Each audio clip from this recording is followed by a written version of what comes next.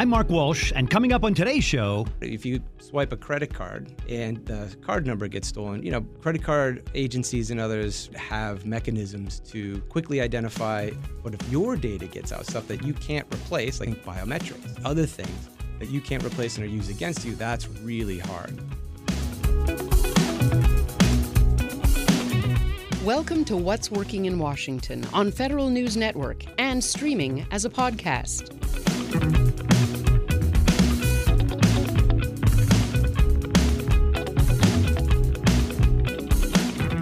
It's What's Working in Washington. I'm your host, Mark Walsh. Our conversation today is with Ryan Lehrvik. Ryan is the author of Understand, Manage, and Measure Cyber Risk. Ryan is a cybersecurity expert. Oh, and guess what? Cyber risk is a real big deal. We talked about all of the things that you as a consumer should be aware of, like using your credit card, volunteering your information when you book a trip on United Airlines, all of the natural stuff that should frankly concern us, maybe scare us.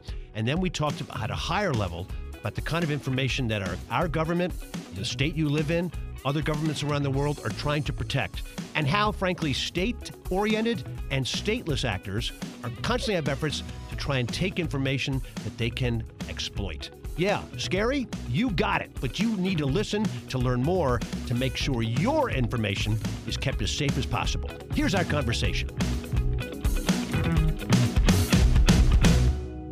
Ryan, welcome to the show. Thank you very much, Mark. I guess this whole cyber thing might actually be a big deal, huh? It sounds like it. Yeah. We see it recently. Timing is everything. And your knowledge base, your domain expertise, this book, the other ways that you're interacting with clients and institutions, et cetera, this has to be both the scariest and the most exciting time for somebody who knows what you know. It is. It is. In fact, if we go back to 2005, I thought this problem would be solved by 2010. Solved. All Completely done. solved. Yeah. We'd understand it. We'd have it managed, and we'd be all set. Yeah, and the reality there is that it's just gotten sort of worse, right? We've been distracted on things and other pieces, so it's time to come back to sort of some of the fundamentals and think through what we could do to help solve it. Right? So let's hop into that. The other day I was talking with somebody who said that cryptocurrency is just stateless money. And I thought, so stateless, what an interesting term. And I think in cyber, we keep hearing that there are state-sponsored cyber things and stateless-sponsored cyber things. Which scares you more, or is that an unfair way to think about it? It's an interesting way to think about it because state-sponsored, we typically think about nation-state, right? So these are the adversaries, right, that sort of pit each other against each other, right? And then, the non-state are the criminal actors and others that are really looking to steal stuff from you or deface, your institution or whatever the case might be. So completely different motives for cyber, crime, if you will, or things that are actually going to do you or the institution harm. So state, the current devil is Russian-sponsored cyber criminals, which clearly is true. They seem to have some organizations, both sponsored by the state or perhaps just rogue that maybe get support, whatever. I mean, you're gonna clear this up for me, I'm sure, but it does seem that they're really good at affecting institutions that they decide to attack. Are they kind of on your hit list the best at this, or are there folks we're not paying enough attention to? Well, the interesting thing here is from the state-sponsored attacks. I would say that the most interesting thing there is I would leave most of that to the intelligence communities to figure out. Yeah. Rack and stack who's the best, what they're doing, what techniques, tactics, and procedures they're using, because the reality is, cyberspace itself is kind of an open space in many sense of the word, right? So you've got all these flaws in technology, right, that can be used in various ways, and when it comes to warfare in general or espionage, right, nation states are curious to either win the war, right, or try to get as much information from spy tradecraft that they can to pull it in, right? And just things that are connected online and where data happens to sit and reside is one way to do just that. So that's a whole different animal in terms of cybersecurity. Whereas the institution or the personal level is slightly different, largely because we don't have the authorities to act that way in America, right? Or in the U.S. and other countries where state-sponsored activities, their policies, procedures, and authorities might be slightly different. So cybercrime being one of them from the country you mentioned, right? They have a pretty sophisticated group of individuals, whereas others may not use that quite, that specific tactic to achieve the means that they want to achieve. Nicely phrased. Yeah.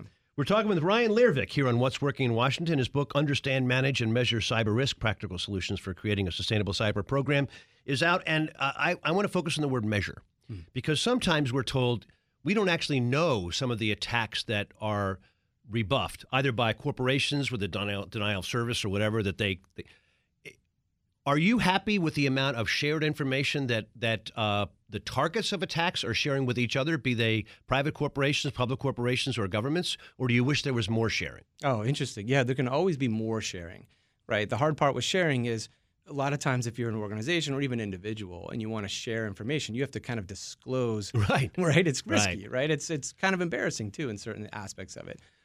So what I focus more on, or what most of the focus is on now from the management side, is, all right, what are some pieces that we can measure that really sort of tell us if we're doing well or not? Like number of employees, performing poor behavior in the organization, right? This gives you a level of risk that says, all right, look, I know where some of my risky behavior is that could target some critical assets that I have that I want to keep safe, right? An ability to sort of manage that.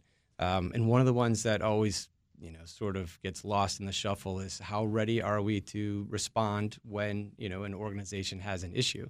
So something around, incident response capabilities and readiness is a big one as well to measure that, because then you get a sense for like, all right, if something were to happen, at least at some level I'm prepared, right, to do what I need to do versus not. Well, also, got it, but the preparation sometimes, to your point, an embarrassment means you have to tell all your customers that something bad happened.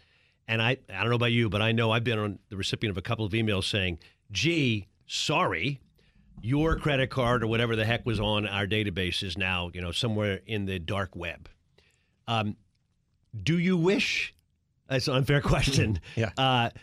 Are you happy, as somebody who knows this, with the way some of these larger corporations are protecting inside the walls of their castle the data that we as consumers voluntarily give them? Yeah, that's exactly the issue, Mark. It's what level of care, what level of care are institutions providing to the data that you give them, right, out of trust and, some sort of confidence level. So that's the hard part, right, is there's this maturity curve, right, of organizations. I mean, you can imagine it's like the very high end of the maturity curve. There's, the world's largest banks, naturally, right? You would hope. Yeah. So they're kind of there, yeah, right? And then all the way down, on the... to Etsy. Yeah. Well, there's that too, right? I mean, these are the issues, right? So sort of like what data do you have and what's important and how well are you protecting it? So, the interesting thing now is that the laws have changed in various, in federal laws and most likely in local laws, especially in California and New York. Mm-hmm. They're changing now to demand that there's a certain amount of, there's a breach notification is what they call it, right? And so you need to actually be able to notify the individuals who are harmed by the data that's been released within a certain period of time. Got it. Sometimes that's very short. That could be 24 hours. Sometimes it's, within 7 days. But either way, the organization has to find out, did I lose it? Right? Did it actually leave my network? And who are the customers that are impacted? And those that are impacted, right? How do I reach out to them and let them know? So there's, it's getting better from a notification standpoint. But also, don't you wish, I know I do wish, they would tell me what to do about it. Mm. And maybe the answer is, we're sorry, nothing, it's out there. Are there kind of circles of cure that we as consumers, or maybe even corporations, large and small, should be ready to have in our toolkit when this stuff happens? Yeah, great question. And that's it. And there's two pieces to it, right? There's one, what can we do sort of prophylactically, right, to protect ourselves no matter where we give our data? And then two, can we check where we're giving that data and who we're giving that to? Are they providing a due care for that data that we would find sufficient, right? And that first one could be, credit scores, right? That's a big one for us, especially, our own data. We've heard this a lot, but one of the easiest prophylactics is freeze your credit, mm-hmm. so that if an attacker or, somebody with malicious intent actually gets your data and tries to use it, in theory, right, most of the time, they would try to use it and use your credit they would be frozen from actually opening any type of debt associated with your name. So when you say freeze, you mean stop the credit agencies from reporting any data about you to anybody who asks? Until you unfreeze the credit or thaw it. Okay. That's right. Yeah. And remember, there are 4 credit agencies, not just the 3. I thought there were 3. Yeah, there Learn are. something So every day. That's right. So check all 4 and freeze it across all 4. Got it. Yep, that's one. And then on the other side, when you look at the companies that you're giving your data to, so these are the banks, these are the retailers, these are the credit card agencies. Travel, exactly. We don't all want to sit back and read their privacy statements, right, and their data use policies. But there's some fascinating. They're 19 great. pages. Exactly. But there's a great way to sort of get there's a couple things to look for right away. Like, do they have a policy? Does it state that my data is protected, and do they tell me when they're going to notify me if it's not? Right. This is it. And one of the biggest pieces that we all sort of forget, sort of the gap between those two, since we rely on IT everywhere, right? One of them is just simply, making sure your operating software on your cell phone is up to date, right? Because the privacy and the data use policies are constantly being updated, typically for betterment of the consumer themselves. Yep. Right, and that's one way to just make sure that we're running on the most latest operating system. And so let's go there. Yep.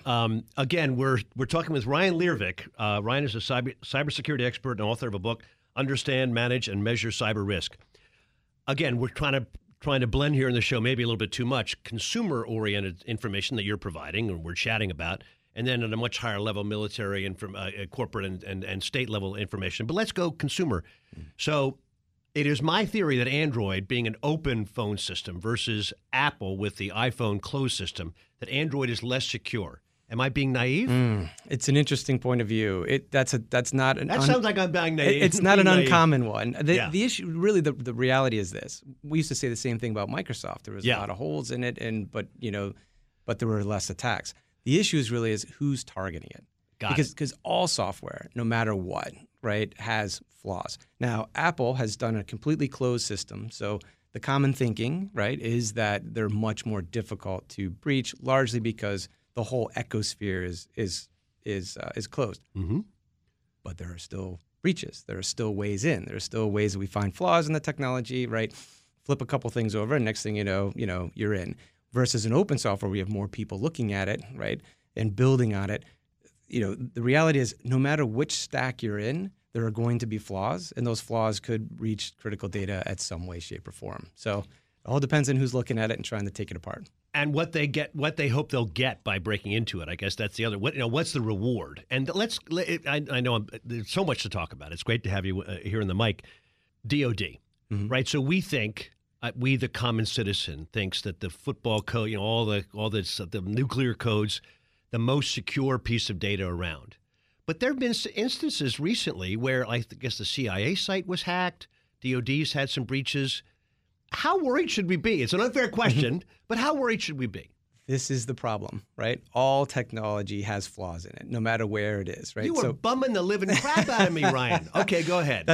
That's just the truth. So I know. Yeah, the reality is when it comes to, DoD has its own classification levels and largely based on impact to the country. Like, that's actually a really interesting way to look at it. Like, look at the way the DoD classifies their information, right? From confidential all the way up to top secret and above, right? The reason is because if it were to get out, right, it would cause grave harm, danger, either immediate or over a certain period of time, to the United States, apparatus, right, if you will. And so the same thing could be thought of with your own data. Yep. Right? Your name, social security number, date of birth, if all those were leaked out of some database somewhere, right, that could potentially do a lot of damage to you, right, because of the credit scoring that could be changed, right? Password to my ATM, the whole thing. Well, that's sure. And what happens is you don't typically have those controls in place, right, where if you swipe a credit card, right, and the card number gets stolen, credit card agencies and others, right, have mechanisms to quickly identify and protect against and this. I'm only liable for $50 or whatever the heck it is. And your liability is low too, yeah. Right? But if your data gets out, stuff that you can't replace, like think biometrics, right, other things that you can't replace and are used against you, that's really hard. Now we're talking. Yeah. We're raising the temperature here on What's Working in Washington. I'm your host, Mark Walsh. We're joined today by Ryan Learvik. Ryan is a cybersecurity expert. We're talking about issues big and small surrounding cybersecurity. We'll have more of this conversation after this.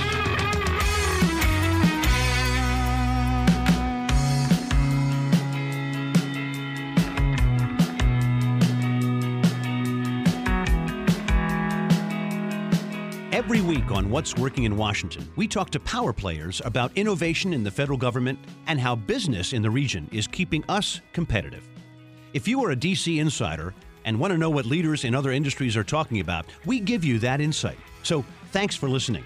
If you know someone we should be talking to on our show, let us know. We want perspectives you won't hear anywhere else. You can reach out through our website or through Twitter. We look forward to hearing from you.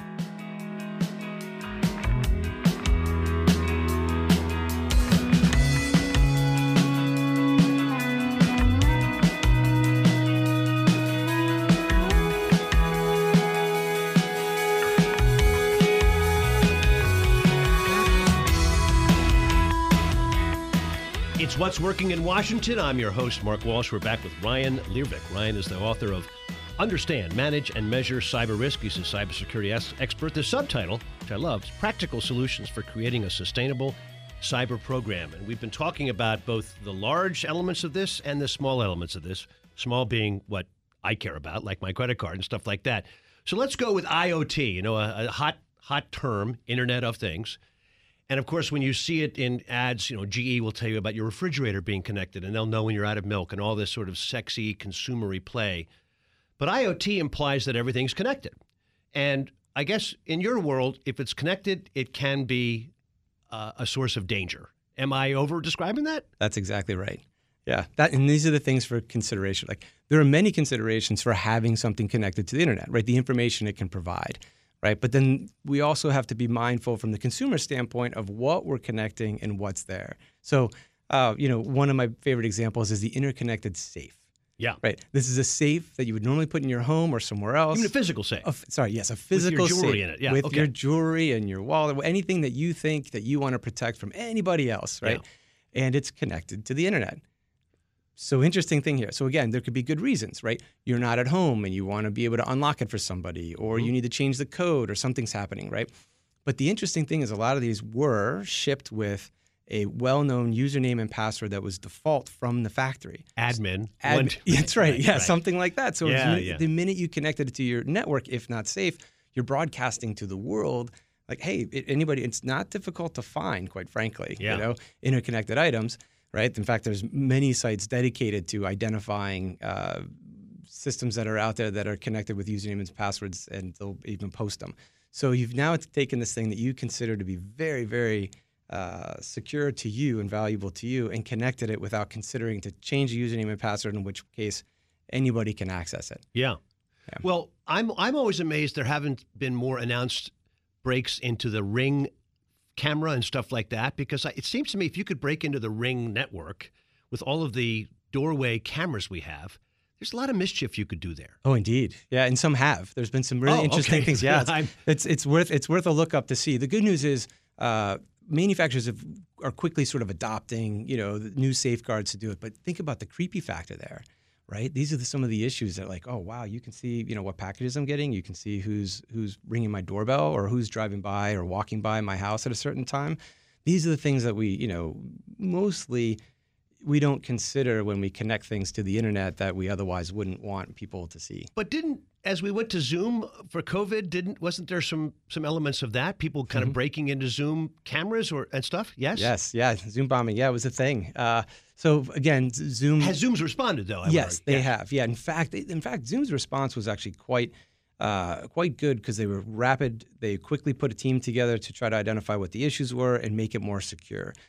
So again, this falls in the category of, all right, when we look at things that we're using as a, just as a consumer, as an individual, personally, like certain things to consider, like where's the data what am I actually putting online? What's the data there, and how is the organization that I'm trusting with that? How are they taking care of my data? So we're talking with Ryan Learvik. Ryan is the author of Understand, Manage, and Measure Cyber Risk. So a hot topic since November of 2020 is election security.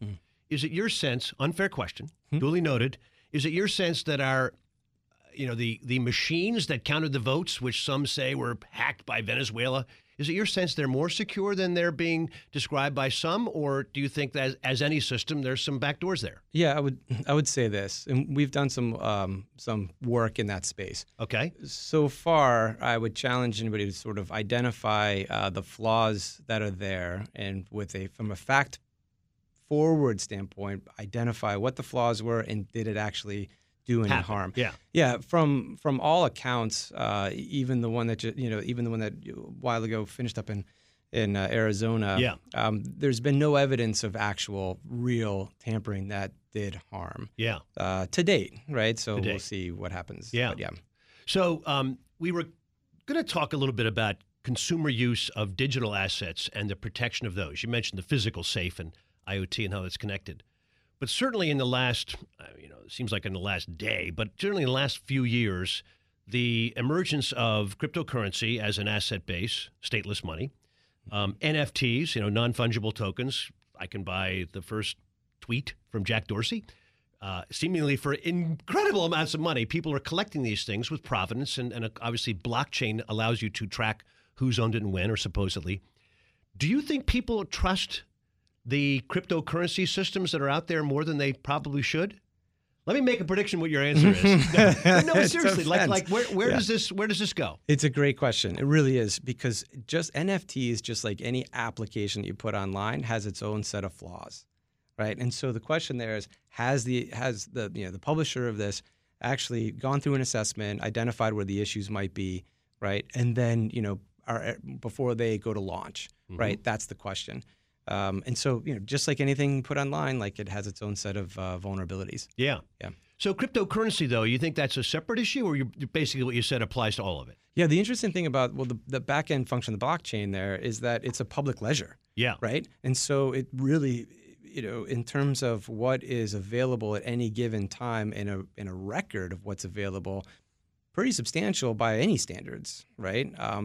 Because it takes a group of individuals to actually change it. Okay. Right. Whereas, way back in the day, like when we actually took pen and paper ledger, one person's got the ledger, they can change it if they want. Right. Yeah. Exactly. Yeah. There's only one person you're trusting. Here, you're trusting a little bit more people. Yeah. So, there's that. Just as a sidebar, and tell me if you agree with this. When people say, "What is blockchain?" I say, "Do you remember when if you see somebody buy a piece of art from Sotheby's, Park Burnett, whatever, they had the provenance of that work of art. So when Renoir finished it, they would say to you, here are the 7 people that have owned it over the last 140 years. And that provenance made you say it's a real Renoir. And that blockchain is a better version of that. Is that too simplistic a description? I think it's a great description of it. Yeah, and it's distributed. It's distributed, and people can see it. And so it's not just with one person, sitting there able to change it. Yeah, it's a good way to think of it. So the conflict between the U.S., its states, and other nations on data handling, security, and stuff like that. I guess Germany, GPDR, I forget the initials, on what privacy means, security, right to be forgotten, stuff like that. Do you see America, the U.S., being pretty smooth from a federal level versus some of the states, or is there some fractionalization there on what states versus the federal think? Good. Yeah, there's fractionalization within the states, and then of course with Europe. Right, Europe sort of they look at privacy way different than we do. Remember, we're based in capitalism. Yeah. Right. So whatever we want to change from a privacy standpoint, how it impacts shareholder value. That's right. Is going to be a thing, right? Yeah. That's just how it works in our country, right? Europe sees it slightly differently. So GDPR and others sort of say, look, you have the right to completely be forgotten.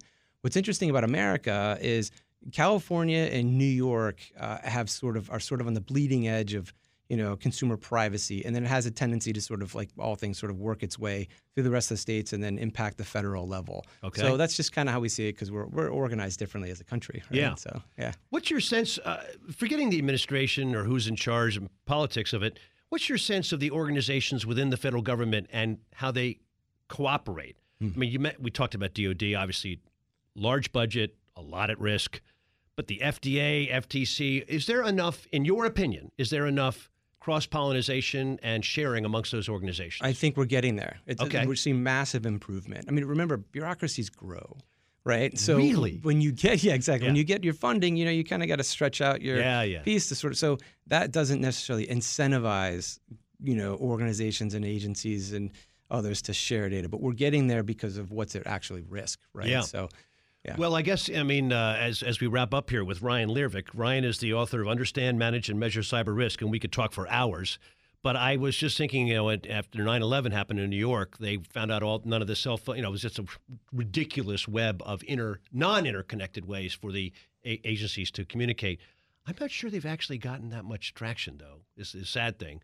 But these are the kinds of events that make us rethink this. Well, listen, we're at the end of the show where I ask every guest, magic wand moment. If you ruled the world or your town, I don't care, what one thing would you start if you could, or maybe one thing you would cease to have happen if you could do that? I would say slower vehicles move right. Nice one. Nice one. Allow if you're in the left-hand lane, you're passing and you're moving, and typically people want to get past you pretty fastly. So quickly. So if slower vehicle, just stay to the right. Let people pass. Ryan, you have now officially had the smallest magic wand moment, but no, I make fun. In some ways, though, that theory that people that gum up a system should move. Mm-hmm. I could make your comment impute to a wide variety of places that our nation and our world seems to be working on. So, again, I'll even be more unfair. Mm-hmm. If you could give a consumer like me one piece of advice to address what's going on, would it be a virtual private, VPN subscription, share less? What would you say? I would say, understand what data is critical to you, right? So that's your name, date of birth, social security number. And honestly, I'd say freeze your credit. Yep. Right? And be mindful of what devices you have and where that data resides and what it's connected to. Right? It just takes a minute to sort of think it all through. I know it's not easy, but in layman's terms, just consider what you have that would be valuable to others if used against you, and think about where that's placed, and limit where you put it. Well, it's not a lot of work when you think about the downside of what happens if you don't do that. That's right. It's Ryan Lehrvik. Ryan is the author of a book, Understand, Manage, and Measure Cyber Risk, Practical Solutions for Creating a Sustainable Cyber Program. He's a cybersecurity expert, and he has been incredibly informative on the things we should be worried about and hopefully a little bit happy about. Ryan, thanks for being with us today. Thank you very much, Mark. Appreciate it. It's What's Working in Washington. I'm your host, Mark Walsh. Thanks for being here. The team behind What's Working in Washington is a great group. The executive producer and editor is Tracy Madigan. Online content, Anna DeGraff. And that theme music you enjoy, performed by the Sunbathers.